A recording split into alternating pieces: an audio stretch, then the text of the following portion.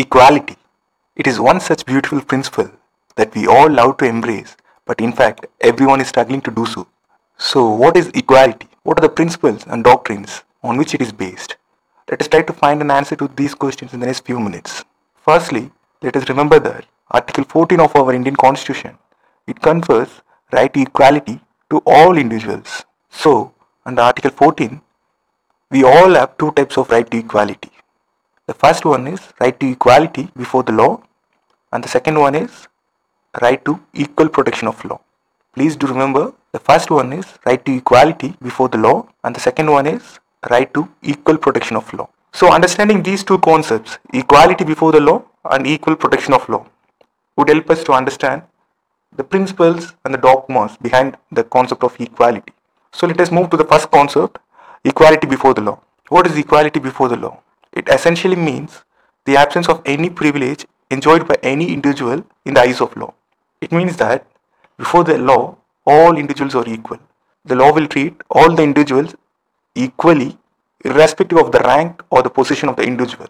Equality before the law, it also means that all the individuals are subjected to the jurisdiction of ordinary courts.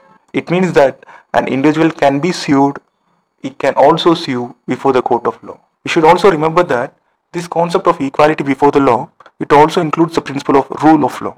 What is this principle of rule of law? Let us see this in another special video. But please do remember that equality before the law, it includes the principle of rule of law also. Now let us move to the second concept, that is equal protection of law. As a concept, it originated in United States of America. So what does it mean? It means equality of treatment in equal circumstances.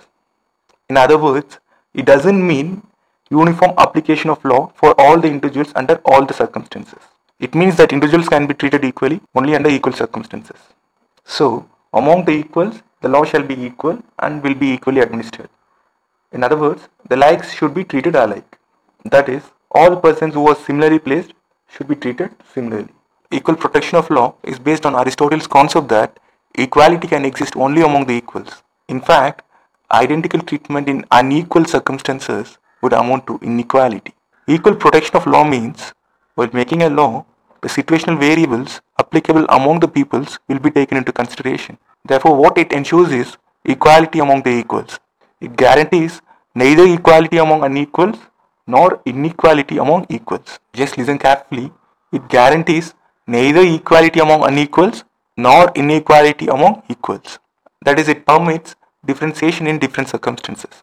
In fact, the reservation policy followed by the government in case of the backward classes of the citizens for administration into educational institutions and recruitment into public employment is largely justified on the basis of equal protection of law.